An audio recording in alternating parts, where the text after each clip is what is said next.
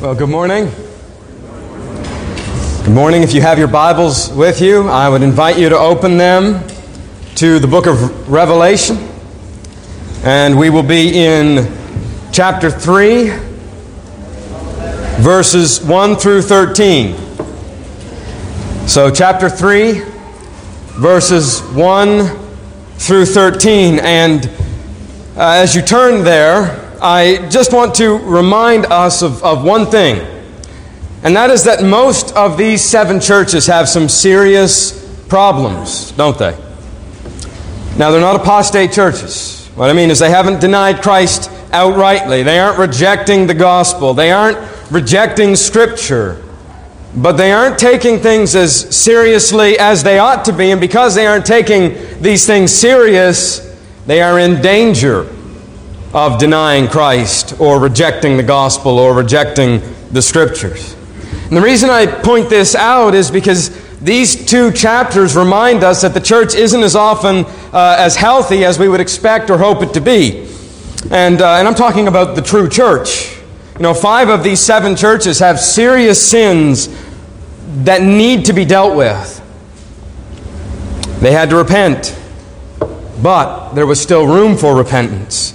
They weren't cast out. They were at least in some way, because of the people who were in them, true churches. They were weak and in danger, and some on the verge of apostasy, but they were still lampstands. Remember in chapter 1, lampstands in the presence of Christ. And I point this out because it helps us to know how to think about and pray for the church. And by that I mean all of the other groups meeting in Christ's name this morning. How do you pray for a church that tolerates sin? How do you think about a church that is compromising? How do you pray for a church that's lost their first love or has weak theology or doesn't even think it matters?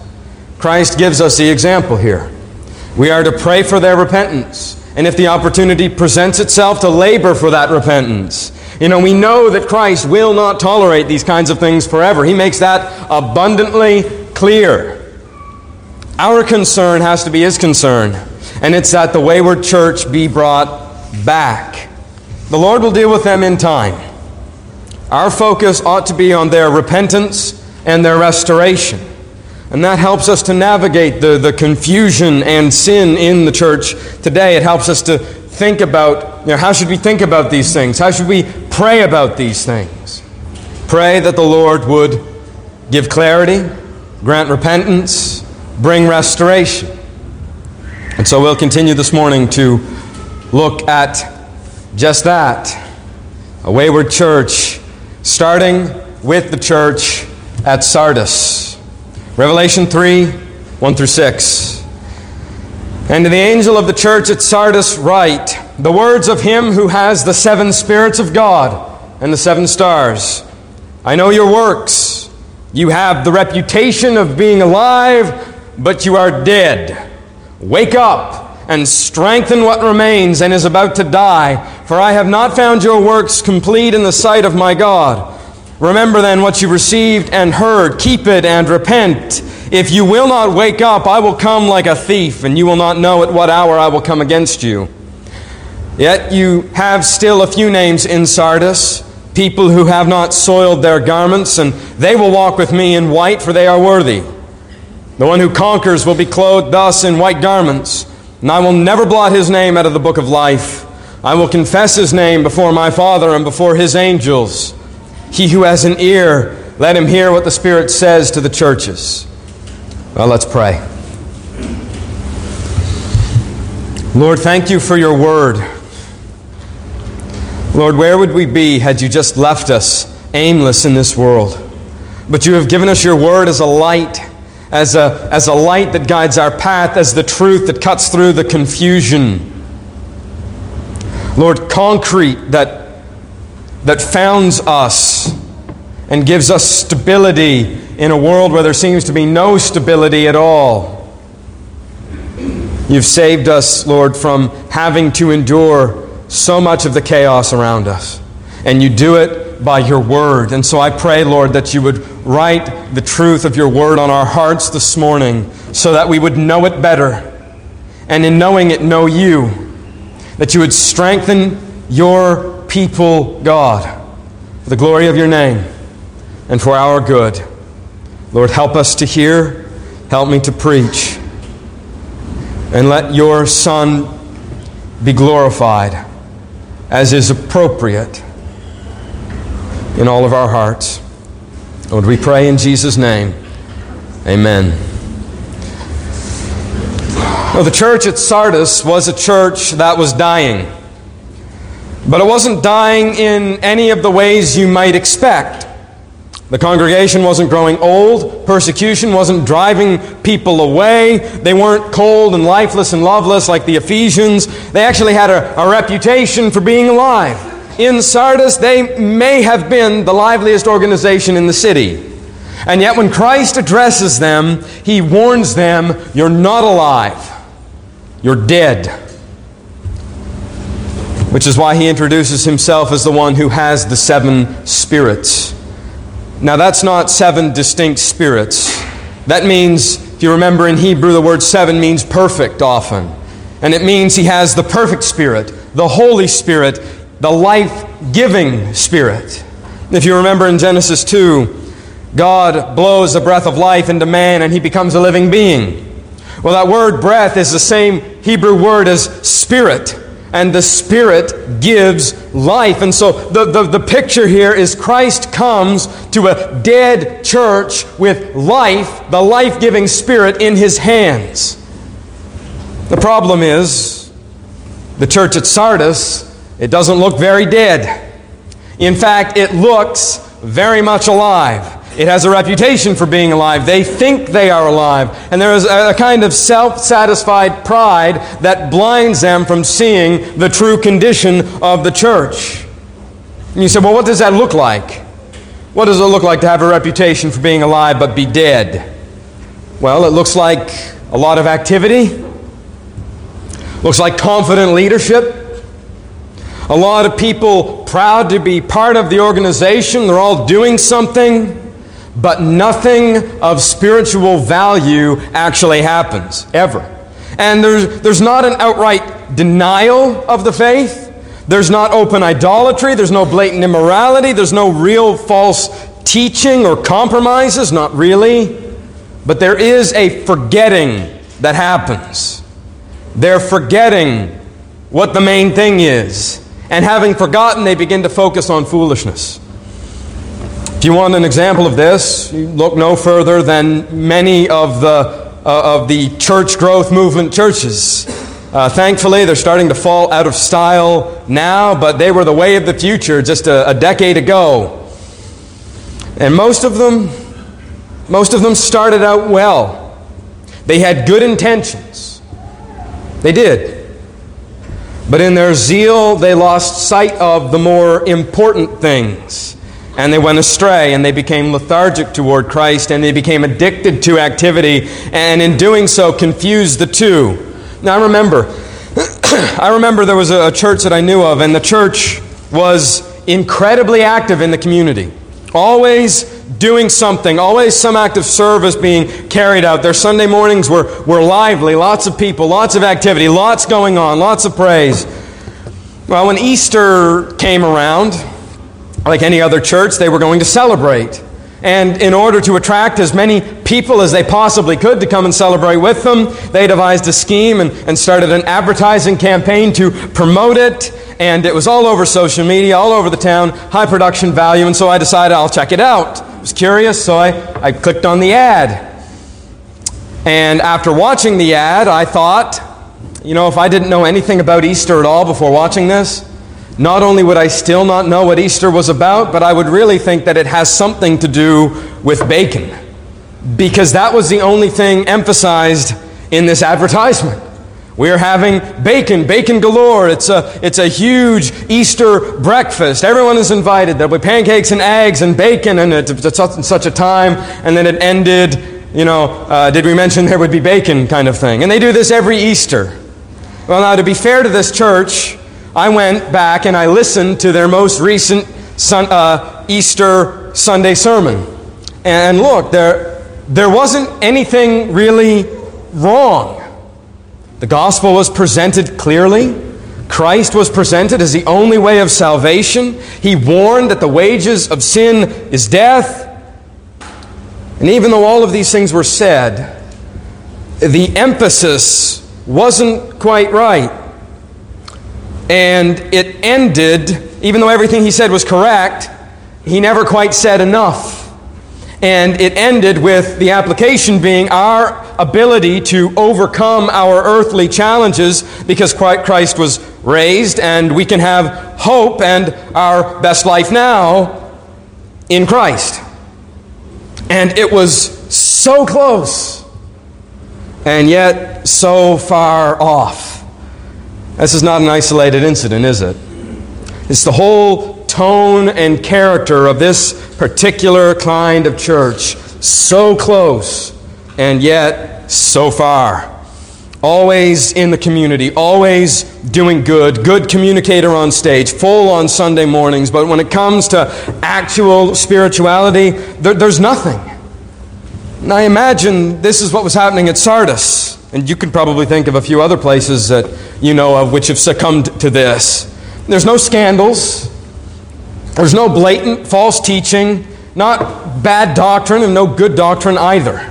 You know, anything that is good that is said is completely undone by a terrible application or a wrong emphasis, and in the end, it's just nothing. You know, it reminds me of a story I heard about a famous physics professor who's, I can't remember his name right now, but he had a PhD student giving his presentation, a very important presentation, and the student was very confident, and at the end, they asked this professor, was it good? And he answered and said, it wasn't even bad. And what he meant was, it was nothing. It was a waste of time. The student got up and spoke for a half hour and didn't say anything. For one reason or another, churches fall into this, where they have all kinds of programs and activity, all kinds of excitement, but they don't actually say or do anything. In the sight of men and in their own estimation, it's a splendid church, lot going on, lots to do, but in the sight of God, dead. Spiritually dead. And what's so lethal about this is all of that activity can so easily be mistaken for life. But activity is not vitality. A chicken can run around without a head, and a church can dash about without a heart. It's not a sign of life. You can't take the pulse of a church based on how energetic they are. It can happen to churches, it can happen to Christians. You have so much activity. You're doing this and going there and doing that, helping these people, doing this service, that service, and yet in it all, the soul may be on the verge of collapse, and you don't even know it. It's so easy to mistake activity for real life, but real, vital Christianity, it comes from time spent with Christ, who holds the Spirit of life in His hands. Christ is our life, and no amount of activity can substitute for that. Time in the Word, time in prayer, time under the preaching of the Word, time praising God. All of our activity, all of our good deeds, all of it should flow from that, not replace it and not be a substitute for it. Christ alone is our life, and apart from Him, no matter how much we do, we're dead. Even if we're doing good things, and those things are good things to do very often, but they're controlled and motivated by love for Christ. And so the Lord warns this church and those who follow in its path to repent and to strengthen what remains. Remember what they've heard. Remember the faith once for all delivered to the saints, and go back to Christ. Don't go on animating the spiritual corpse. Keep Christ the main thing. Return to the gospel in a life of simple obedience. And if not, verse 3, Jesus says, I will come like a thief in the night, and you know not when. And this is a quote from Matthew 24. It's in Luke's Gospel as well, but it also bears a special significance for the church at Sardis. Sardis was the capital city of an ancient kingdom called the Kingdom of Lydia. And being the capital, Sardis was a great fortress city. By the way, Sardis was home to some famous writers and kings throughout history, like Croesus or Aesop, the fable writer, was from here. This is the setting of the story of King Midas. It was a well-known and powerful city in antiquity, a very wealthy and prestigious city in its past. But by the time this letter had been written, most of the prestige had worn off, but it lived on powerfully in the hearts of those who lived there. The city itself was situated on a well-defensible hill, really cliffs on three sides, with only one point of access along a narrow, well-fortified neck of land stretching up from the south. This defensible position had the effect of making the inhabitants of Sardis believe that they were invincible. And believing it, they became proud and complacent. No one could conquer them, ever. They were sure of it. And so, in the 500s BC, when the Persians came from the east and encamped around the city to besiege it, they were unafraid.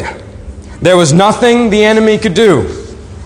Or at least that's what they thought. But there was one overlooked weakness. A slanting crack in the cliff face. And one night, 14 days into the siege, some of the Persians discovered this crack, and under the cover of darkness, the entire army moved up the slope and into the city unopposed. There were no guards stationed anywhere because there was no fear that the city could be captured. And because they did not fear, they slept, and because they slept, they fell.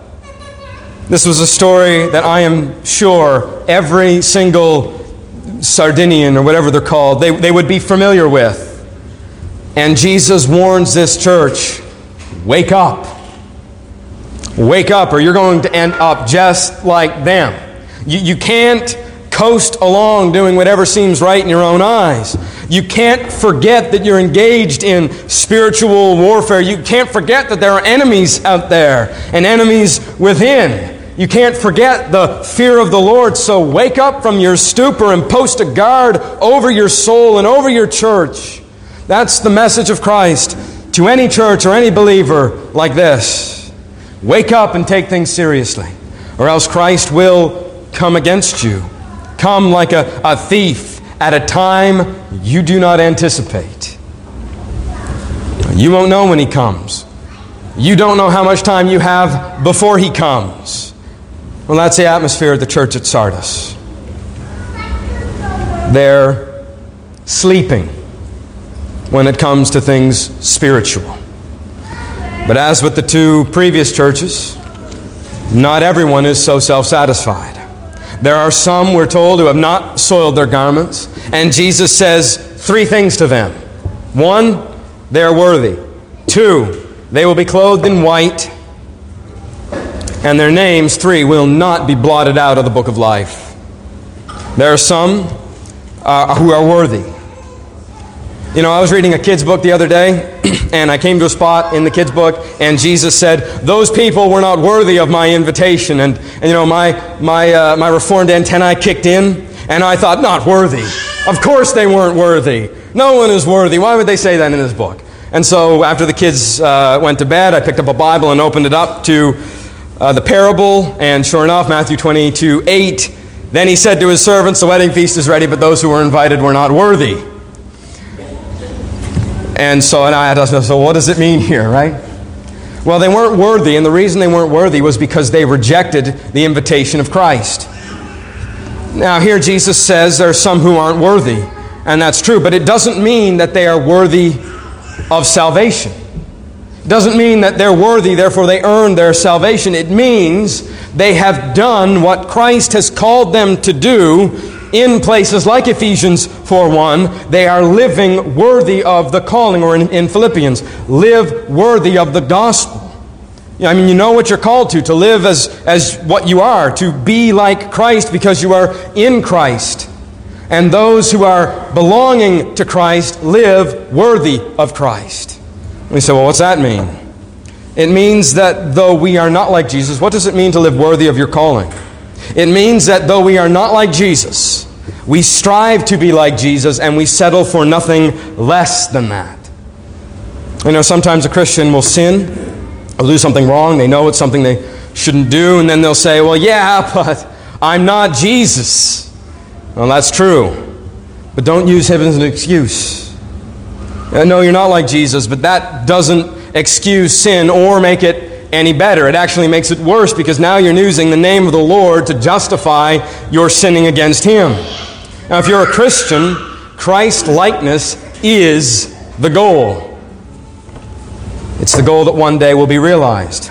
And no, you are not like him today, but he is in you. He is transforming you, and he commands you to be like him. And one day you really will be like him, sinless as he is. You'll never sin again. But we are called to begin to put this into practice today. And when you sin, because you aren't always like him, the last thing you should be thinking about are excuses and justifications. Think about repentance, and think about striving for holiness. That's living worthy of the gospel. A person living worthy of the gospel says, I know I don't deserve it, but I'm going to make every effort to live as though I am. Second promise is to the one who overcomes, you will receive white robes that cannot be defiled. What a promise to those who are suffering with the foolishness being carried out in the name of Christ. They're seeing what's happening around them. They're seeing all the silliness. They're seeing the deadness, and they wonder, how much of this is rubbing off on me? I mean, it's only natural, right? If you have clothes that you want to keep clean and you're walking through a place where there's a lot of mud or there's a lot of dirt, you're always a little worried that it's going to get on you, right? Maybe you've got an important place you're on your way to and you see a puddle. Maybe most days you'd walk through it, you're going to walk around it. You don't want to get dirty. Well, the Lord speaks to these people, and he speaks to just this kind of thing. He tells them if they conquer, if they persevere, in spite of everything that's happening around them, they will receive new robes, untainted and white, pure. And the point is, no matter what is happening around you in the world, or especially in the church, God knows those who are his. He knows those who are striving for holiness. He knows those who are making every effort to live worthy of their calling. He knows you, and he sees your sin, and he knows if it grieves you, if you're making excuses for it. He knows if you're aiming to overcome. And so if you're here this morning and you want to be like Jesus, and you hate your sin and you wish more of it could be put to death, and you're grieved about it and you're praying over it, and you say, Lord, I just don't want to be influenced by all of this garbage that's happening around me. Consider Matthew 5:6. Blessed are those who hunger and thirst for righteousness, for they shall be satisfied. You know, the only way you can hunger for food is if you don't have food. And the only way you can be thirsty is if you don't have anything to drink. And the only way you can hunger and thirst for righteousness is by an acute awareness of how little of it you actually have. And if that's you, keep pressing on, and Christ will give you white robes of righteousness that no one can tarnish. He will give you a heart that will never sin again, and a body and a spirit that are united in their holiness and their Christ-likeness, that you will never be tempted again. And if sin is paraded, the sin that so entangles you today, were it paraded before you, then not only would it not tempt you, it would repulse you. And you'll live in a world forever with the people who never sin, in a world unstained by sin, and there will be nothing like it for those who conquer. And lastly, he will not blot their names out of the book of life. This is a curse from Psalm 69. It's an imprecatory psalm, a psalm of David asking that God would blot the names of his enemies out of the book of life. And maybe some in Sardis were hearing this. You know, Jews in the ancient world, they would pray for Christians. And one of the prayers would be Psalm 69. Lord, blot their names out of the book of life. And there could be something like this happening here. But it speaks to a fear of those who are faithful. They've seen others fall away. They'd seen others die, abandon Christ and perish. They had seen others who, by all appearance, their names were blotted out of the book of life. They walked with Christ for a little while and fell away. How do they know that this won't happen to them? Jesus says, do you know how you can tell? Press on, overcome, and it won't those who endure to the end will be saved. And so he doesn't tell us in the moment, but he tells us what it looks like. Press on till the end, and those who do, whoever does, their names will never be blotted out of the Lamb's book of life. Now, this does not mean that other names can be blotted out. You know, sometimes this verse is taken that way, right? You better not get your name blotted out of the book of life. You better not lose your salvation. But that's not what this verse says. All it says is that God will not do this. There isn't loss of salvation here. There's not loss of salvation here. There is assurance of salvation here. You know, I was going out one day, and my youngest son, he was terrified that I was going to leave him behind. And I told him, come on, I won't leave you. I'm not going to leave without you. Now, when I said that, I did not mean, if you don't hurry up, I'm going to leave you. It's not what I meant. What I meant was, come on, because I'm not going to leave you. And that's what's happening here. He will never blot their names out. It's a reassurance, not a threat. They are secure in the Lamb's book of life, a book that we'll actually see again 4 times in the book of Revelation. But to the point, Christian, if you are trusting in Christ, following Him, He is giving you assurance that nothing can snatch you out of His hands, and He Himself will never blot you out of the Lamb's book of life. And what will He do? He will confess your name before His Father in heaven. He won't be ashamed of you. He will welcome you and bring you into the heavenly places and say, Father, here He is, here she is. Isn't that, have you ever been with a group of Christians and they're acting in such a way and it just makes you ashamed? You just put your hand in your forehead and you say, I can't believe they're doing this. Have you ever been in a situation like that? I know some of you probably have. Jesus says it's not going to rub off on you. I will confess your name before my Father and will not be ashamed of you. This is not unlike His message to the next church, the church at Philadelphia. They are enduring, and Christ will confess them as His own. Revelation 3, 7 through 13. And to the angel of the church in Philadelphia write, the words of the Holy One, the true One, who has the key of David, who opens and no one will shut, who shuts and no one will open. I know your works. Behold, I have set before you an open door which no one is able to shut. I know that you have but little power, and yet you keep my word and have not denied my name. Behold, I will make those of the synagogue of Satan, who say that they are Jews but are not, but lie. Behold, I will make them come and bow down before your feet, and they will learn that I have loved you. Because you have kept my word about patient endurance, I will keep you from the hour of trial that is coming on the whole world, to try those who dwell upon the earth. I am coming soon. Hold fast to what you have, so that no one may seize your crown. To the one who conquers, I will make him a pillar in the temple of my God. Never shall he go out of it, and I will write on him the name of my God and the name of the city of my God, the New Jerusalem, which comes down from God out of heaven, and my own new name. He who has an ear, let him hear what the Spirit says to the 7 churches. And here is another church, the 6th church in this list of 7, that the Lord has nothing against. They are a faithful church, paralleling Smyrna, except where in Smyrna, the situation they were facing was life and death at the hands of false religion and the local government. These Christians are facing a kind of religious persecution. Not physical, but spiritual. There is a faithful church here in Philadelphia engaged in a spiritual war. And though we don't actually know a lot about Philadelphia, besides the name of the city means a city of brotherly love, what's obvious from the letter is that these believers are being harassed by Jews from the synagogue, same as in Smyrna. But again, they're identified as a synagogue of Satan, those who say they are Jews but are not. And the accusation or the condemnation against the church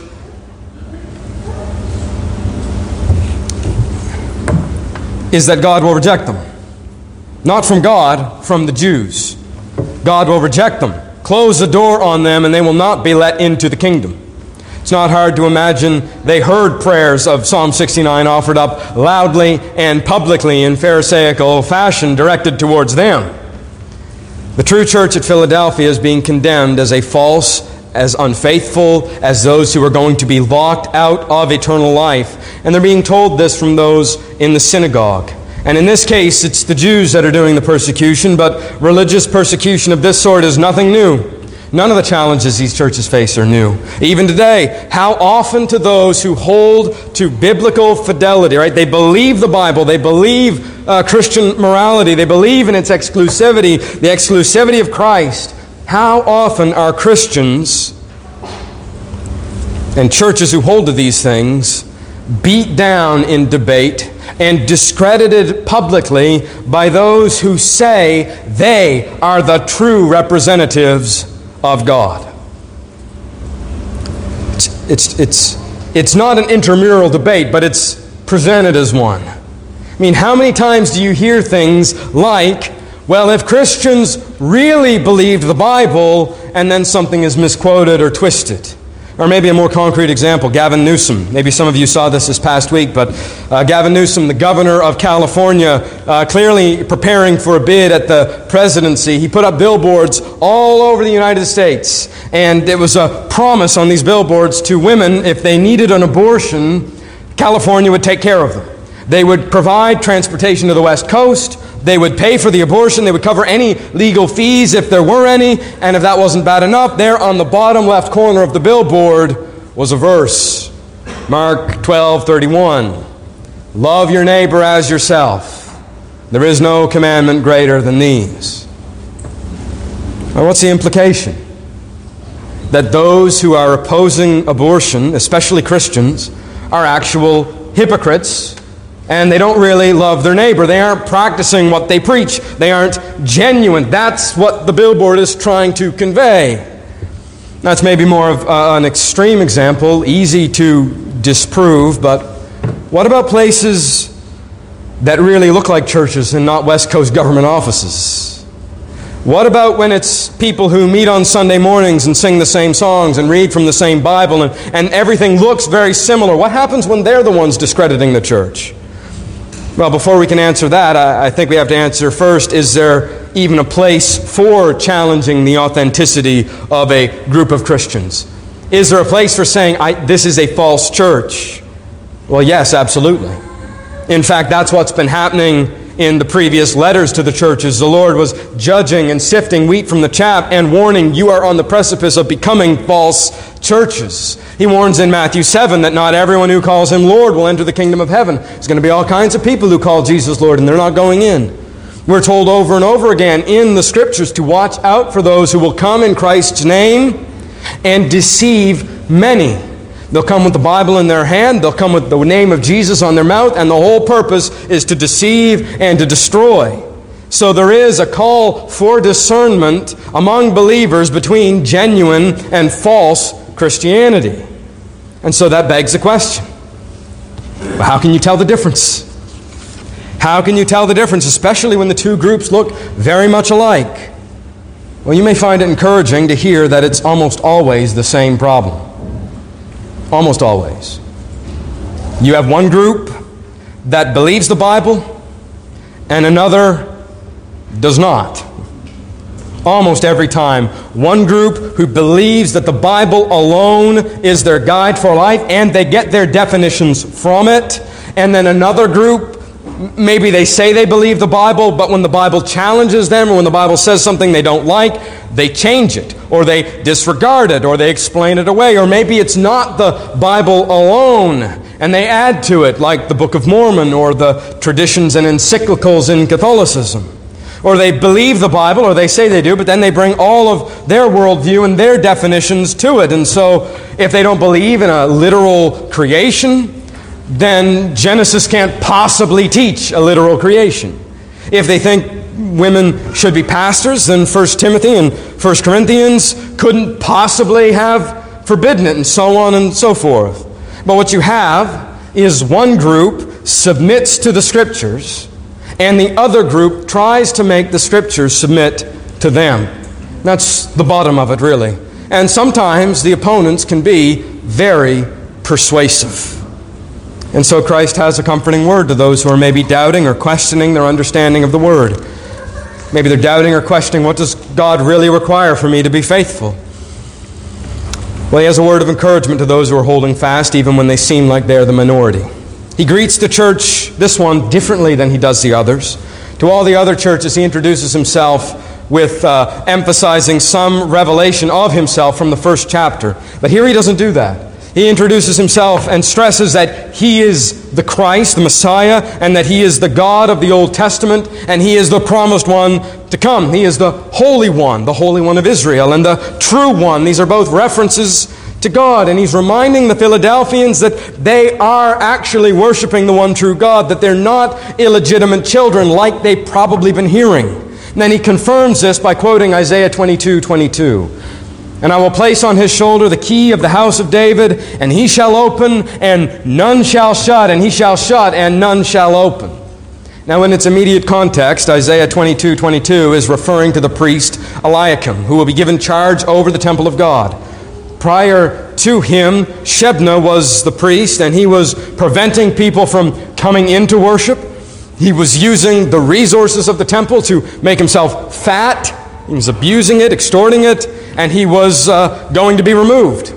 Eliakim will take his place, and Eliakim will be established, and he will be righteous, and he will manage the temple rightly. And Jesus takes this and applies it to himself. And even though Isaiah 22:22 was immediately fulfilled by Eliakim, the prophecy is ultimately about Christ Jesus. Now, how appropriate is it to quote this verse to a group who are being told, you don't belong to God, and are going to be shut out of his presence? There's a group like Shebna who are using the resources God has given them to prevent God's people from worshiping, to cast doubt over them. And you get the picture. I mean, imagine a church whose doors were locked with guards out in front, and there were all these people who just wanted to come in and worship. They're being kept away and beaten back. But then one day someone comes who holds the keys, and not only does he hold the keys, he holds the authority. And he takes hold of those who bar the doors, and he throws them outside and opens up the door to his people, and opens them in such a way that his people will never be excluded again. And that's the spiritual reality being conveyed. Jesus knows those who belong to him, and he will never lock the right person out or let the wrong person in. He knows them. He knows their works, and he tells them, yes, you're feeble. You know, maybe you can't win. You have small power. Maybe you can't win the debates. Maybe you don't seem very blessed. You don't have much influence in the city. But you know what you have believed, and you hold fast to it. Those believers, they don't give in. They may not be able to defend themselves as well as they'd like, but they know the truth, and they believe the truth, and they aren't going to compromise on it just because someone can argue a little better than them. They will not deny Christ. And because of that, 4 promises to them and for anyone who finds himself in a similar situation. 1, he will vindicate them. Their accusers will bow down at the feet of God's people and confess, we were wrong. God really does love these believers at Philadelphia. They were telling them things like God was against them and God would destroy them and God despised them. You know, maybe today they would say things like, well, you're part of a cult. And God's promise is not only that he loves this church, but he will make their enemies see it. The enemies will confess, God loved those I despised. And I think one of the reasons why they confess this is not merely vindication. I think one of the reasons why the enemies confess this is because God shows them the truth. Not in eternity, but in time. And by holding fast, this church conquers her enemies, not by besting them, not by outlasting them, but by their enemies being added to the kingdom of God. And those enemies become friends, and becoming believers themselves see who God's people really were all along. The reason I say that is because of Isaiah 45. There's a prophecy about the coming Savior, and in it, the nations, all the nations that warred against Israel, or true Israel, and by the way, this is what Jesus says is an allusion to Isaiah 45, which is why we're going there. All of the nations were warring against God's covenant people, Israel, or true Israel. And it says in that verse that they will actually come, stop fighting them, and come and join them. You find the same thing in chapter 60 of Isaiah in verse 14.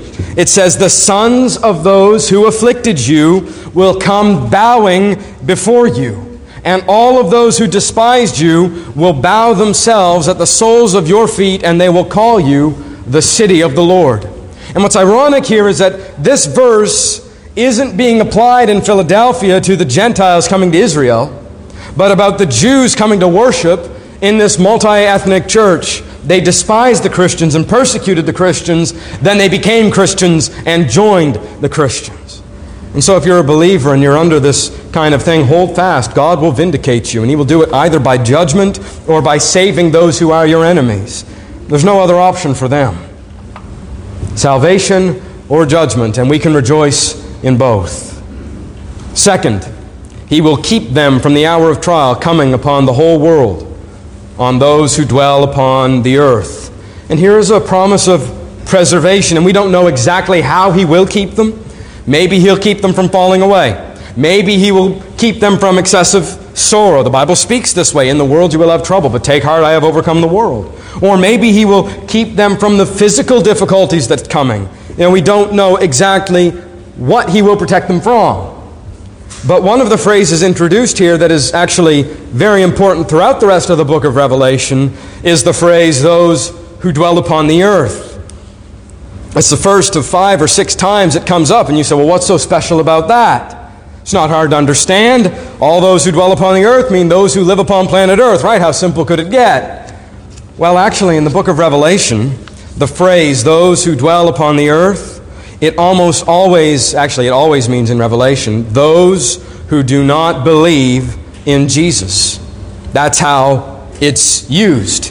They are on earth, as opposed to God's people who are, at least always in the book of Revelation, pictured as in heaven. Even here, introduced in chapter 1, the churches are in a sense in the heavenly places. And so you have those who are on earth and those who are secure in heaven with Him. You have those who are heavenly minded in the heavenly places, and you have those who are earthly minded or worldly, and they're identified as those who dwell upon the earth. Earth is all they'll ever know. And the trouble spoken of here, now we don't know exactly what it is, but the promise is whatever is going to happen, it's aimed at those who are worldly. It's aimed at those who persecute the church. It's aimed at those who discredit Christ. It's aimed at those who dwell upon the earth and are worldly. But it's not going to happen to those who are faithful. And you might think, well, this is obviously talking about a rapture. I don't think so. And I don't think so because I don't think the Bible says that there will be a rapture, at least in the sense of believers being plucked out of the world before a period of intense cataclysmic judgment. I believe what the church taught for the first 1860 years, that the rapture is simply the second coming of Christ, where we're raised up to meet Him in the sky. And I think a lot of people who read the Bible carefully, they have a hard time finding proof for a secret rapture. Now, of course, we will go up to meet Christ in the air when He returns. That's 1 Thessalonians 4:16 and 17. But there really isn't any hint that this happens before a 7-year tribulation. John says in chapter 1, He is our partner in the tribulation already in the present. And we can talk more about that as the time comes. But whatever happens, we do know that God's people are safe and secure. Even if they perish, they are safe and secure. Now quickly, the last two. They will be made pillars in the temple of their God. It's quite a message for those who are told they're not going to be going in at all. Not only will they go in, but they will be pillars. They will uphold the temple. And we know the temple is us, right? The temple is made of believers. And in their presence, in their preservation and perseverance, it means the church will continue in Philadelphia.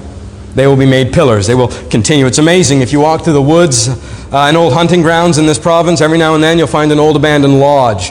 and you wouldn't know it because most of the lodge is rotted away, but there's a telltale sign that the place used to be a camp. And there's a tall, sometimes 20 feet tall, stone chimney standing straight up. And even though everything around it is gone, the chimney remains. God is telling these believers, if they just hold fast, they will be pillars of the church. And if everything around them is swept away, they will remain. Their church will remain. You know, you wonder sometimes, what is this church today going to look like 100 years from now? I don't know. But I do know the only way for it to persevere, generation after generation, is for believers to continue to be faithful and not to be sucked away into so many of those things that tempt us or pull us. Number 4, finally, just like with the Smyrna Christians, He will give them a new name. He will own them, as weak as they were, and they will inherit the world in Christ. They'll be a part of that coming new creation that we'll see at the end of the book. A new creation where earth and heaven are no longer divided, and the heavenly city is established, not in far-off spiritual places, but here on earth. It'll be the most glorious day, the fullest measure of all of the promises of God. Now we know in part, but then we will know in full. And those who overcome will have a place in this new, eternal, sinless kingdom. And no one shall make them afraid again. That's the promise for those who persevere and overcome and conquer. You will inherit the heavenly Jerusalem. And in that city, no one will ever make you afraid again. You'll be secure in Christ. We have a great hope to look forward to as believers. And I pray that you're beginning to see why this book of Revelation is given to be a blessing to the church. Next week, we'll look at the church of Laodicea. Laodicea, a church that Christ has nothing good to say about, and ends with a warning to all of God's people. Watch out where you stand, because the ground you're on may not be that secure. Well, that's next week in Laodicea. Let's pray. Lord, thank you for this morning and for your word. Lord, I pray for your church, for anyone, Lord, whatever it is they're facing, whatever your church is facing, Lord, you know better than we know. And I pray that you would strengthen your people, that they would hold fast and they would persevere, even if they hear fine-sounding arguments that could lead them astray, that you would preserve them.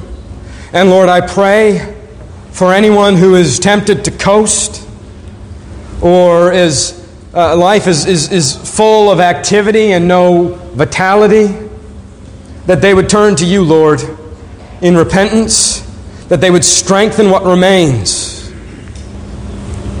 Lord, that they would realize that they're on the verge of collapse, and that they would shore up, Lord, their faith by going to you, Lord, in repentance and to your word, and seeking you, Lord, for life. You are our life. Lord, you know the condition of every heart here. You see beyond the outward appearance into the inner man. You know us all thoroughly, better than we know ourselves. And so, Lord, we entrust ourselves to you. And I pray, Lord, that you would sift us and refine us and mold us, Lord, that we would be able to live worthy of our calling and honor you in all things. Help us to hold fast. It's in your name that we pray. Amen.